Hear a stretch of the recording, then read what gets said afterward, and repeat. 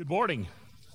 I'm Scott Weatherford. It's good to be back again with you. Somehow you had a momentary lapse of judgment and you voted me in as your interim pastor.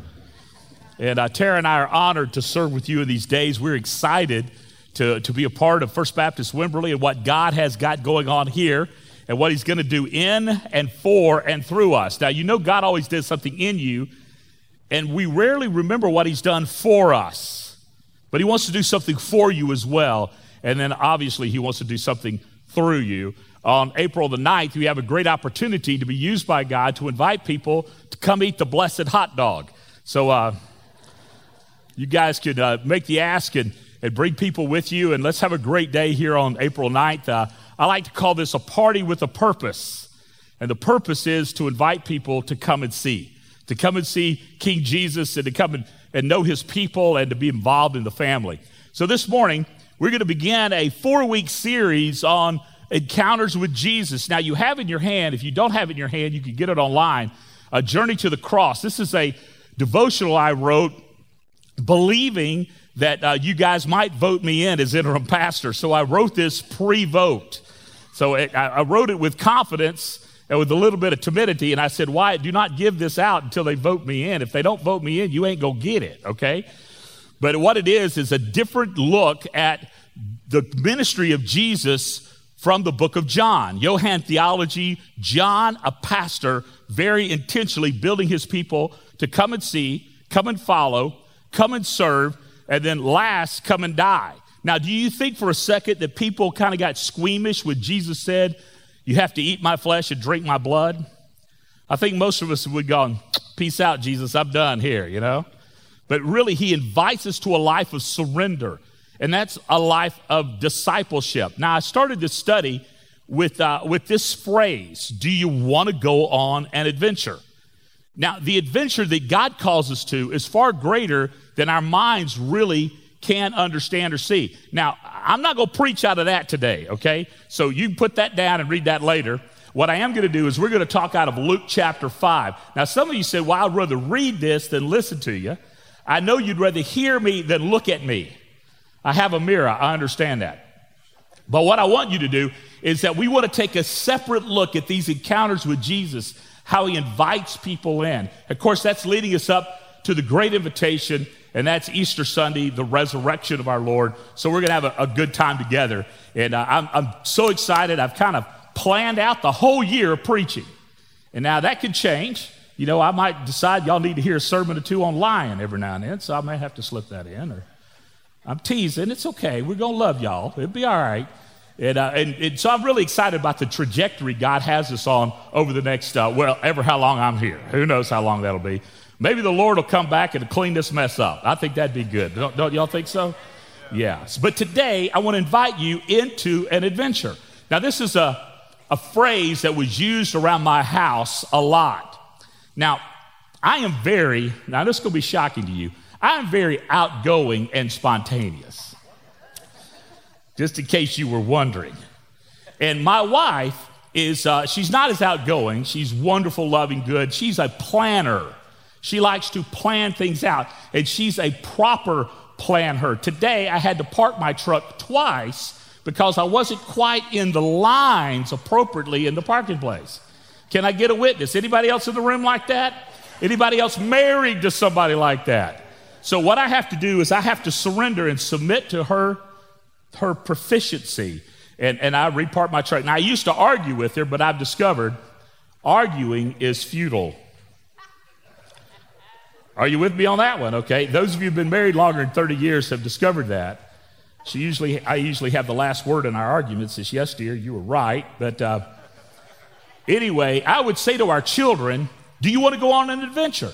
Now, when I said that to them, it would fill their little minds with wonder. Where's Daddy going to take us? And it filled Tara's mind with suspicion. Same question, where's Daddy going to take them? Will they be in danger? Will they be fed? Will they be watched? Will they be cared for? This man whom I married, who's fathered my children, is really not that responsible to take these children on an adventure. Now, they all lived to adulthood. No one was ever injured significantly.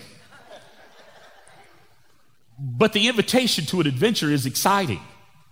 Most of us come into a relationship with God through Jesus Christ, and we don't really see it's an adventure.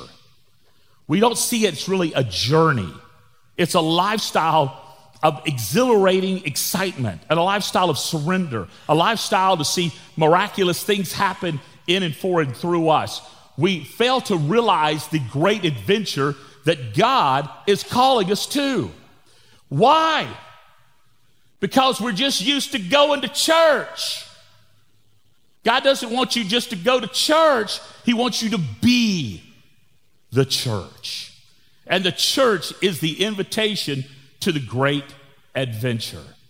Now, you might call it theologically, you might call it discipleship. Whatever you may call this adventure, it's the adventure Jesus is inviting you into.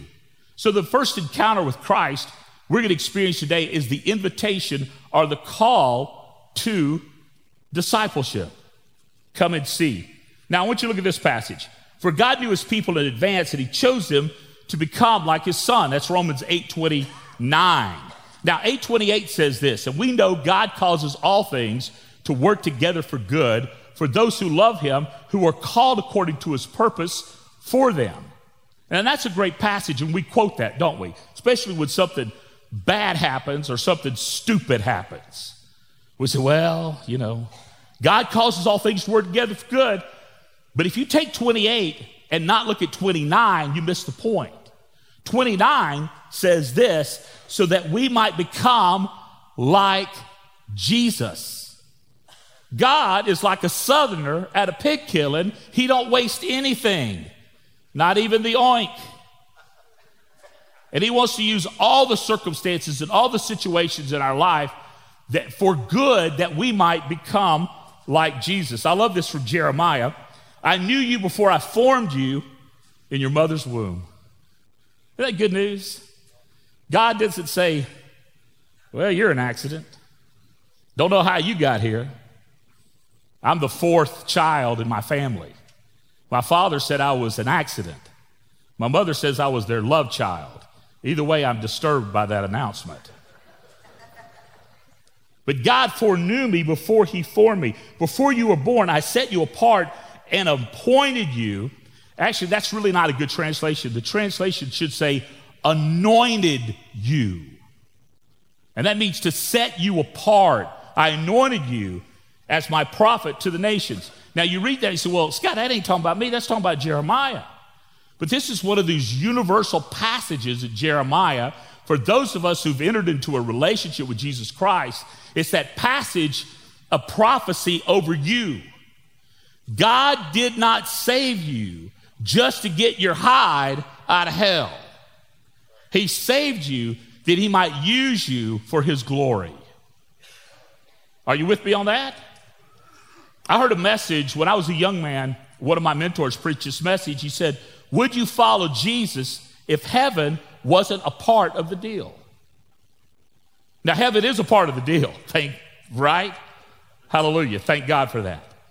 But actually, he presented this in such a way that the life in Christ is a life full of hope and peace and purpose. And heaven is the reward. The life is what we live. A good friend of mine said this, I love this. This life is preparation for the next life. Now, when I was growing up, my pastor used to say, when you get to heaven, it's going to be like a eternal church worship service. And I grew up at an old stodgy Baptist church and I said, oh God, I don't want to go if it's like that. But heaven is far greater than we could ever imagine. Let me give you a resource. You might want to read Randy Alcorn's work, a book called Heaven. It's long and it's thorough and it's good. But this is God's grace. He calls you into relationship with you. He calls you into relationship with him. So that he might bring you in. Come and see. That he might build you up. Come and follow. That he might train you for. Come and serve. And that he might send you out to be his witness and to be his messenger, to be his prophet to the nations. And that is come and die. Come and live a life of surrender. This is the invitation that God has given to each one of us who claim the name of Jesus. Now, we're going to go on this venture today. Now, some of you, it might be an invitation for the first time. You might be hearing this and you might going, well, I've been going to church, and I think I've said this to you before, going to church, it's kind of like going to a barn expecting to become a horse. You got to be born a horse to be a horse, and you have to be born again to belong to Jesus. There has to be a transformation of your heart and your soul. Are you with me on that one? It's not what you show up to, it's what shows up in you that matters. Now, for some of you, this might be a restart. That someplace in your past you said, I once did this, I once lived this way. One of the things I've noticed as I've gone from church to church and preaching church to church, I've noticed that we have failed to call people back from what we used to call backsliding. We failed to call people to a level of recommitment or rededication, it used to be called. Do y'all remember those days? Now, I don't know about you, but I need to be rededicated from time to time. The Lord is not forgotten. I have. Right? The Lord remembers. I need to be reminded that I'm still all in. Do you know how often I need to be reminded? Every day. Sometimes a few times a day. I think maybe after this sermon, I'm going to have to recommit again. But it's all for the glory of God. For some of you, this will be just a reminder that this is the journey that you were on. You are a disciple and you're fully following and you want more from Jesus and you want to go further still. You see, the Lord doesn't take you to a place and leave you. He is not done with you until we throw dirt on you and make up good things to say about you. Not until you have passed on is he done with you. So, let's go. Let's go on this grand adventure, all for God's glory, and let's hear the invitation of the calling that's found in Luke chapter 5, verses 1 and following. Are you guys ready? All right, let's pray. Father, thank you for what you're going to say to us this morning, and I pray that you will speak through me. That it'll not be my words or, Father, my thoughts, but your truth that will change us into what you want us to be. I pray, Father, that these folks will take this personally. Not in a way of offense, but a way of Holy Spirit unction and turning that will lead them directly to you. And Father, I thank you that at the end of this time together, we're going to state our commitment to you by receiving communion. The outward symbol of an inward conviction that we belong to you and we belong to one another. Thank you for what you're going to do today, and I pray this all in your strong name. Amen. Now, if you're taking notes, I want you to do this. We're going to go verse by verse through this passage. So I'm going to give you thoughts, and you can write those notes down. So on the back of your bulletin, you'll find a note page. Now, in the future, probably maybe even next week, I'm going to provide for you a fill-in-the-blank study guide.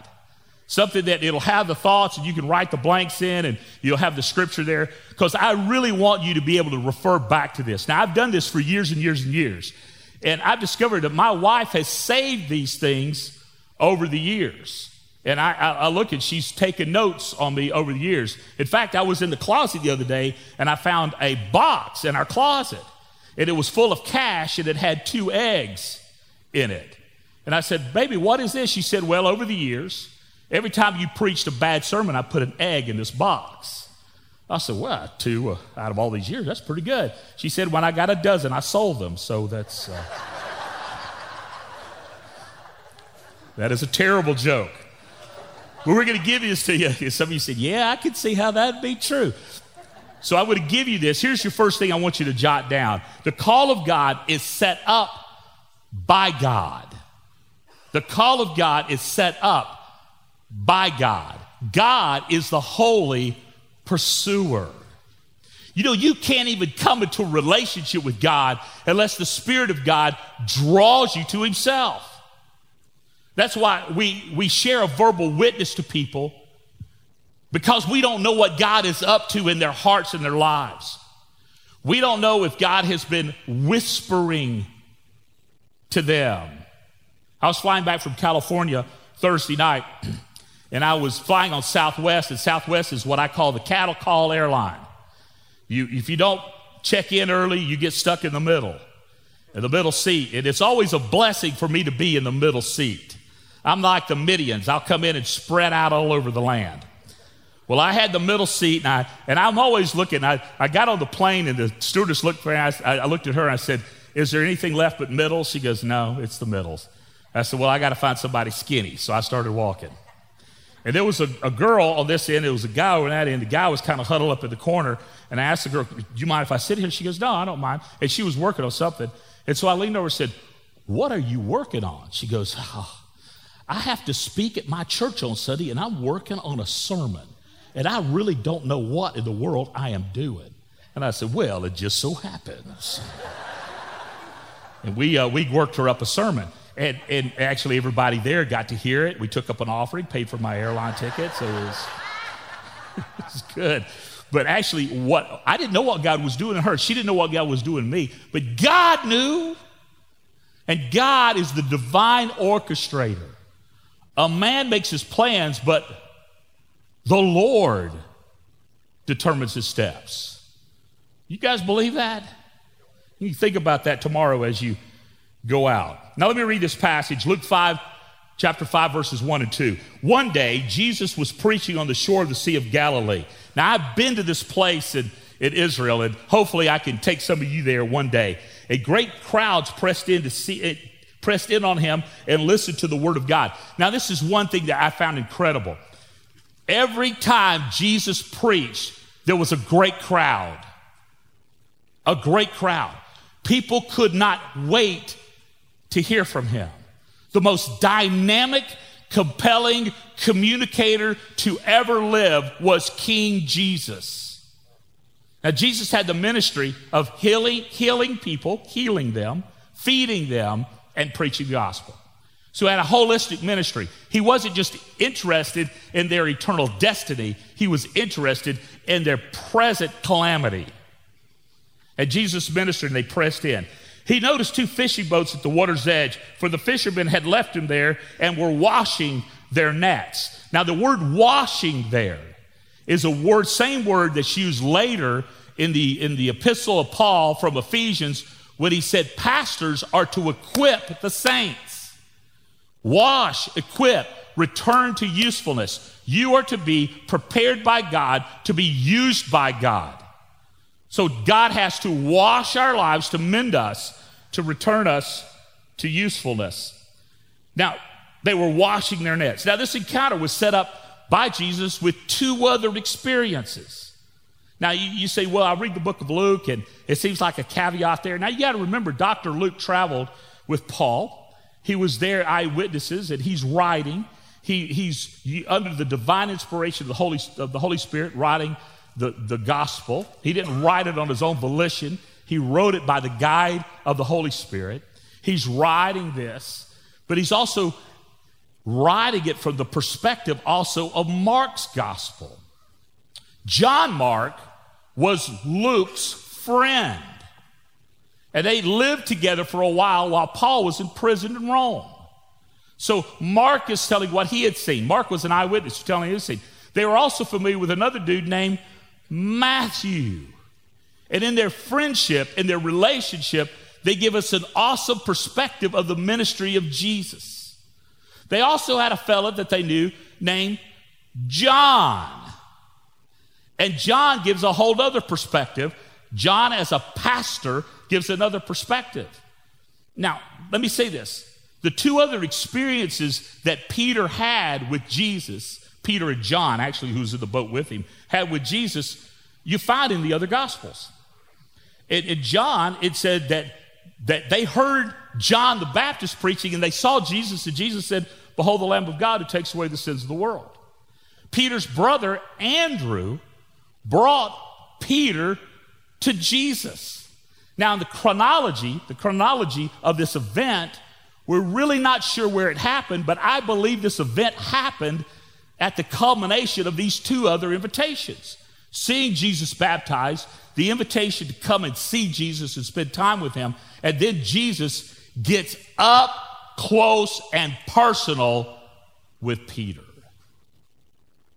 What I've discovered in my life is that God is always making himself known to me even when I am not aware. He is working even when I'm not aware. He is moving in heaven and earth, sometimes behind the scenes, but I want to say this about God. God is always the center of attention. He's never the afterthought. He is the orchestrator of history and the orchestrator of your life. Nothing falls to the ground with God. And I love that about him. You see, Jesus wanted Peter, and he set him up to come and see. And Jesus wants you, and he sets you up to come and see. And that invitation might have been to drag your groggy self out of bed, load you up with caffeine, get in your car, and drive here to hear some obnoxious preacher. It's the invitation to come. You see, it's always started by God. This was not a chance. Jesus is intentional. Now, I want to say this to you also. This is really good. You know, sometimes I feel like I'm just second rate. Sometimes I feel like I'm just not as good as I should be. Playing golf yesterday was another example of my inadequacies. You know, I maintained everything but my dignity from the golf course. And there was one guy, I actually hit a good shot, and I thought I was going to win closest to the pin. But I didn't. I lost it by that much because one guy hit it into the tree, and it fell out on the green closer than my ball. I actually hit a good shot, but I was trumped by this lucky rascal who hit it in the tree, and it fell out beside. Now, I'm not going to tell you who that was. I will give you his initials, Wyatt Warren, who was the one who did that. But often I'm reminded of my inadequacies. But I want to say this to you. God is not impressed with the most proficient among us. I've been watching basketball, and I watched this guy from Oregon yesterday, number 1. I think his name was Ball. He was everywhere on that court. That guy was he blocked shots, he made shots, he intimidated, he called fouls. I think he sold popcorn in the stands during the break. He just took over the game. Do you think God went, whew, that guy can play basketball? I think Jesus could beat him one-on-one. Because Jesus is the center of the universe. But what gives me hope is this. In my inadequacies, God always chooses to enable people who are desperate for him. Do you know in Peter's day, the goal of life was to become a rabbi? That young Jewish men by the age of 13 were to have all of the first 5 books of the Bible memorized. All of it memorized. And then you were invited to join a rabbi by your ability to recite and to know Jewish law. I don't know if you guys know this, but the Apostle Paul had the entire Old Testament memorized. That's a big brain, y'all. Peter was not the best and brightest. John wasn't the best and brightest. Andrew, Matthew, my gracious, he was a tax collector. But Jesus invited these guys to come and follow him, which says to me, he'll take me. I don't have to clean up, grow up, smart up. Jesus says, come on. And I will take the crooked and the unwise, and I will use it to astonish the learned and the wise. Do you know when Peter and John stood before the Sanhedrin, they said these are uneducated men, but they have been with Jesus. Do you remember that? Literally, the Greek says, these 2 men are idiots. Because the Greek word there is the same word used for where we get the word idiot. These 2 men are idiots, but they have been with Jesus. I'd rather be a fool for Jesus than a fool on my own. And he uses our brokenness for his glory. Do you know what that says to me? I've got to remove the barriers from my mind that I often make excuses. I was talking to leaders this week, and I said, listen to me very carefully. Do not say no for somebody. And we're trying to start a movement. I want to say this because you need to really know what your interim pastor is up to. The church in North America is in trouble. Do you guys realize that? From the best estimates we have, 95% of churches in North America are either dying or plateaued.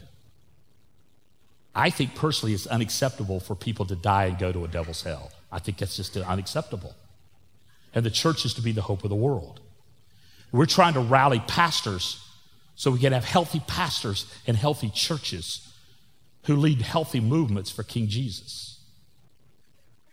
And we were talking about this, and these guys, well, we want to recruit this pastor because he seems like he's able, but he's so busy, we're just going to say no. I said, do not say no for him.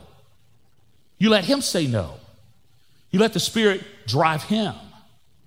In fact, I live my life with this thought. I say yes to Jesus before he asks me. Yes. Yes. On that fateful Monday afternoon of January 29th, when Wyatt called me and asked me if I was interested in becoming your interim, Wyatt did not hear me say, well, I need to pray about that. Did you? What did I say? You said you've already told Jesus yes. Let's go. Now, a couple of things. Jesus is really orchestrating my life, or you guys are really desperate, one of those two things. But either way, we find ourselves together, and I believe it's a sin for church to be boring, and I believe we're supposed to enjoy the journey with Jesus. Would you agree with that? Yeah. So we have to remove the barriers. Here's some things. I know some of you are thinking right now, well, that sounds all good, preacher. I'm too old. I got one foot in the grave, the other's on a banana peel. I'm too old. Really? You're not too old. Well, if you know what I've done, you know Jesus don't want nothing to do with me. That's a lie. Jesus has never met a man that he could not fix or met a woman he cannot fix. And I want to say this to you. In fact, I want you to write it down. It's not how you start, it's how you finish that matters. It's not how you start, it's how you finish that matters. And you could finish sprinting into the arms of Jesus. Or you say, well, I don't know enough. Or what will people think about me? Will they think I'm a lunatic? They already think you're crazy. Just get over that. Everybody's normal till you get to know them, right? Or I'm scared. I'm scared. What if Jesus sends me to Africa? Well, I just want to say this to you. Jesus loves Africa enough not to send you over there. It's okay. I'm kind of long-winded. I don't want to preach long because I want us to get to communion. But I want to tell you this story. Back in the late 1800s, missionaries from an organization sent 5 missionaries to the Congo, 5 missionary families to the Congo because the Congolese were not reached by the gospel. And they went there, and all 5 families died. All of them died. Died. Word came back to the University of Nyack College where they were sent from that all 5 of these families had perished. 15 more families volunteered, packed their belongings in their coffins, and moved to the Congo. In 2012, I stood on the banks of the mighty Congo River preaching to over 5,000 pastors because the Church of Jesus Christ has flourished in that place because someone said, I'm not scared.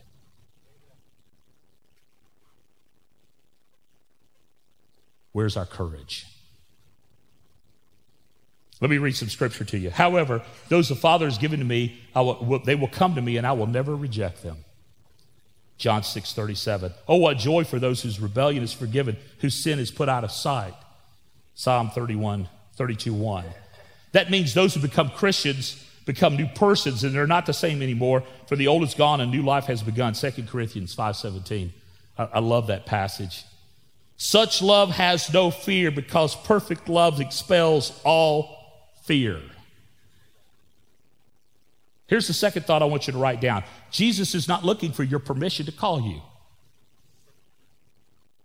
He's not looking for your permission. Let me read on. Stepping into one of the boats, Jesus asked Simon, its owner, to push out into the waters. So he sat in the boat and he taught the crowds from there. Now, I think this is pretty bold of Jesus just to kind of take over a guy's boat. Now, we realize that in the state of things, Jesus owns everything. So that really wasn't Peter's boat. He just thought it was Peter's boat. That was Jesus's boat. Peter didn't realize it had been a transfer of title, like since the foundation of the earth. But he stepped into Peter's boat. Why? Because he was going to call Peter, and he got him to the place of full attention. Can you imagine sitting in a boat rowing out, and you're sitting literally underneath Jesus as he taught the crowd? You were, as we say in the South, you were under the spout where the glory comes out. And he listened to that.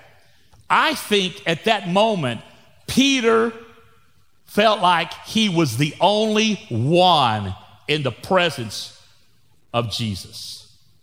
Now, as a pastor, I'd love to have Jesus' outline that day, because I think that dog would hunt again. I'd preach that again. But Luke does not give us his outline. What he gives us was the direction.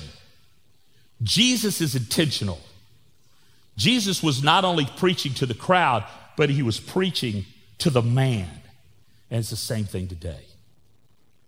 There's so many times I hear people say to me, Pastor, it's like you were talking to me today, and I was the only one in the room. You know what that is? That's the Holy Spirit. In fact, I had one guy come up to me and say, would you get out of my lap? I said, that's creepy. I ain't in your lap. It ain't going to be in your lap. I had one guy, he invited his buddy to come, and this was a church of several thousand, probably 2,500 people there that day. I was preaching, and the guy got up and walked out. He got up, stormed out. That's not the first time it's happened to me, and I kind of watched the old boy look, and I looked at his friend, and he's just gone.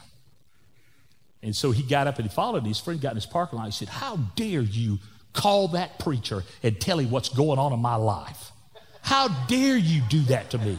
You brought me in here, and that rascal, he was after me all morning. How dare you do that? He said, Bubba, there are 2,000 people in that room. Do you think he's going to take his time just to preach to you? That's conviction of the Holy Spirit.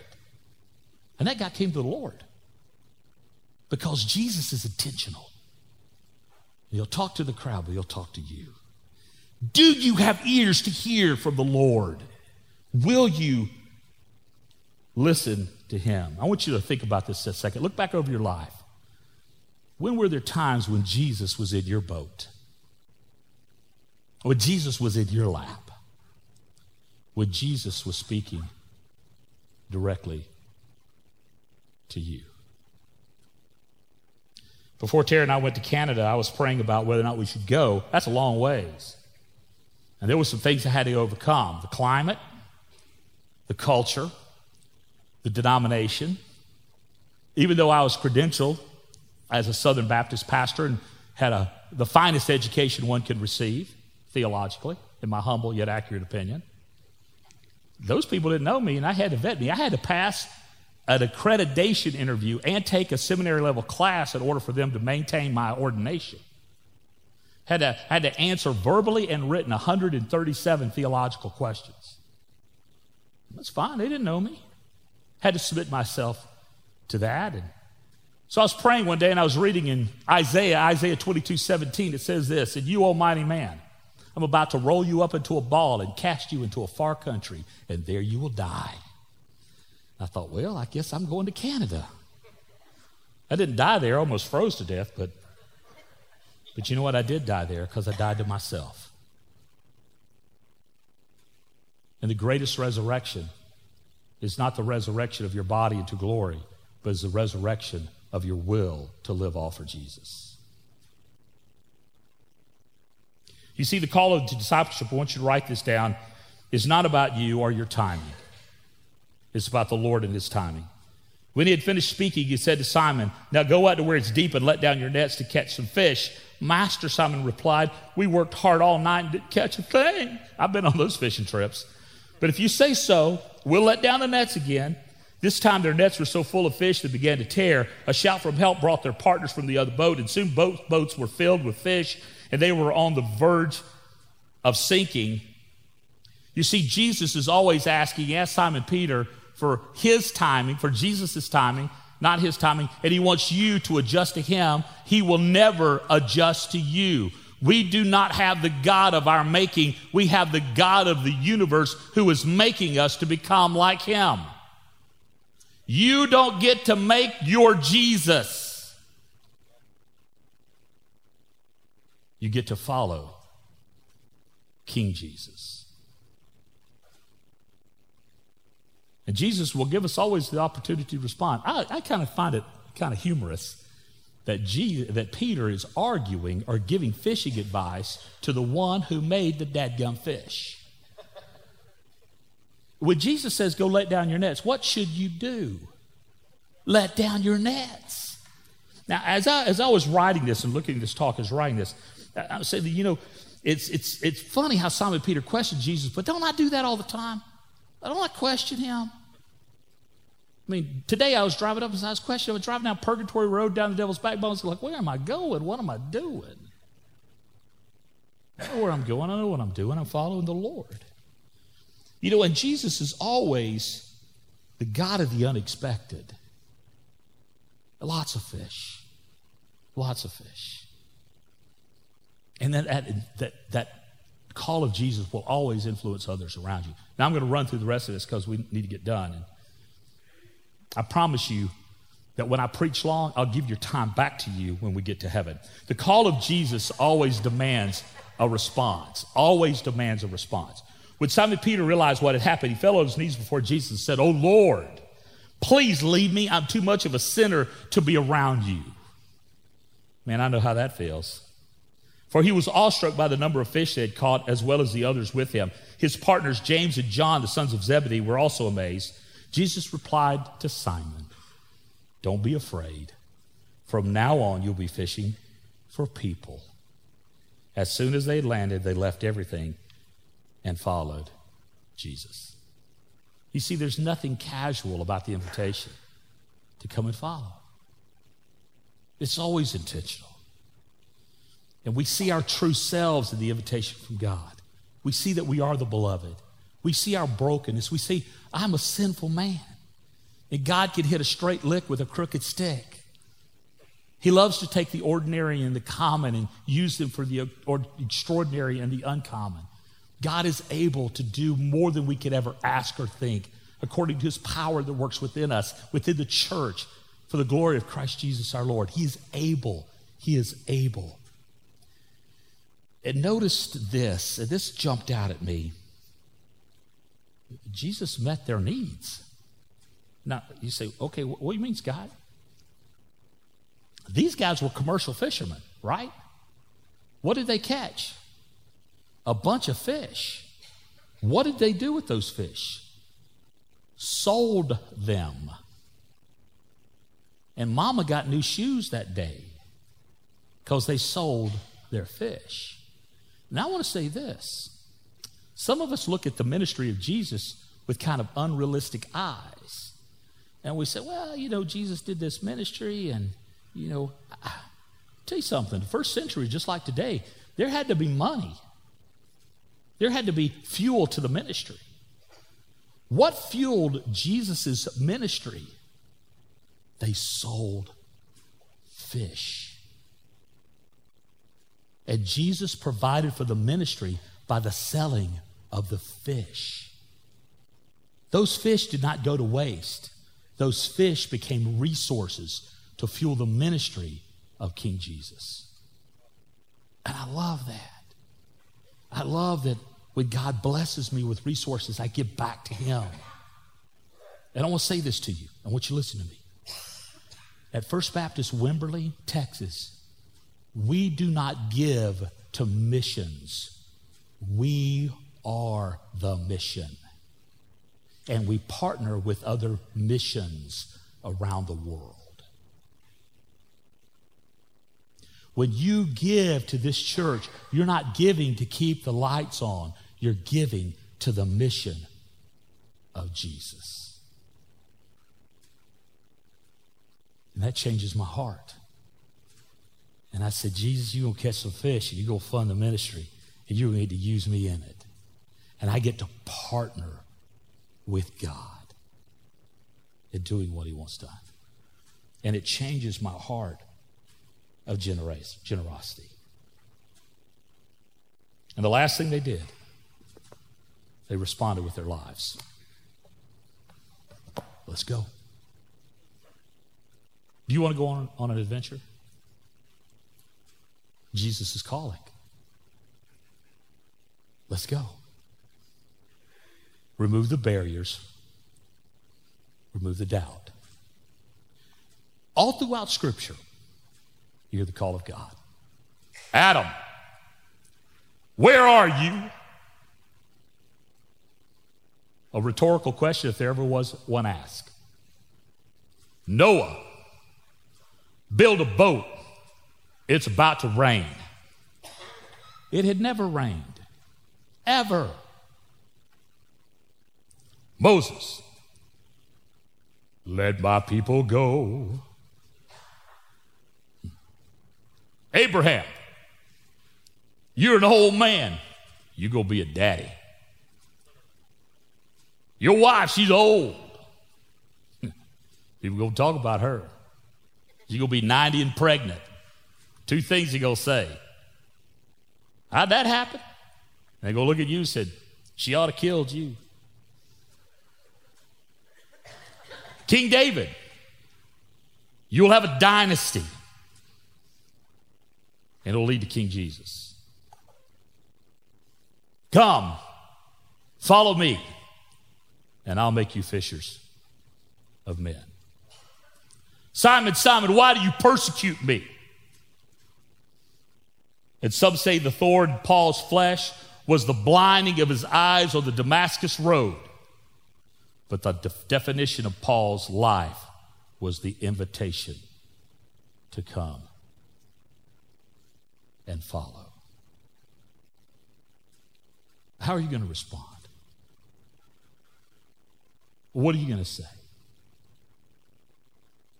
I don't know about you. This is what I'm going to say. Jesus, I'm yours. Let's go. Let's go. Because there's no greater life lived than a life lived all for Jesus.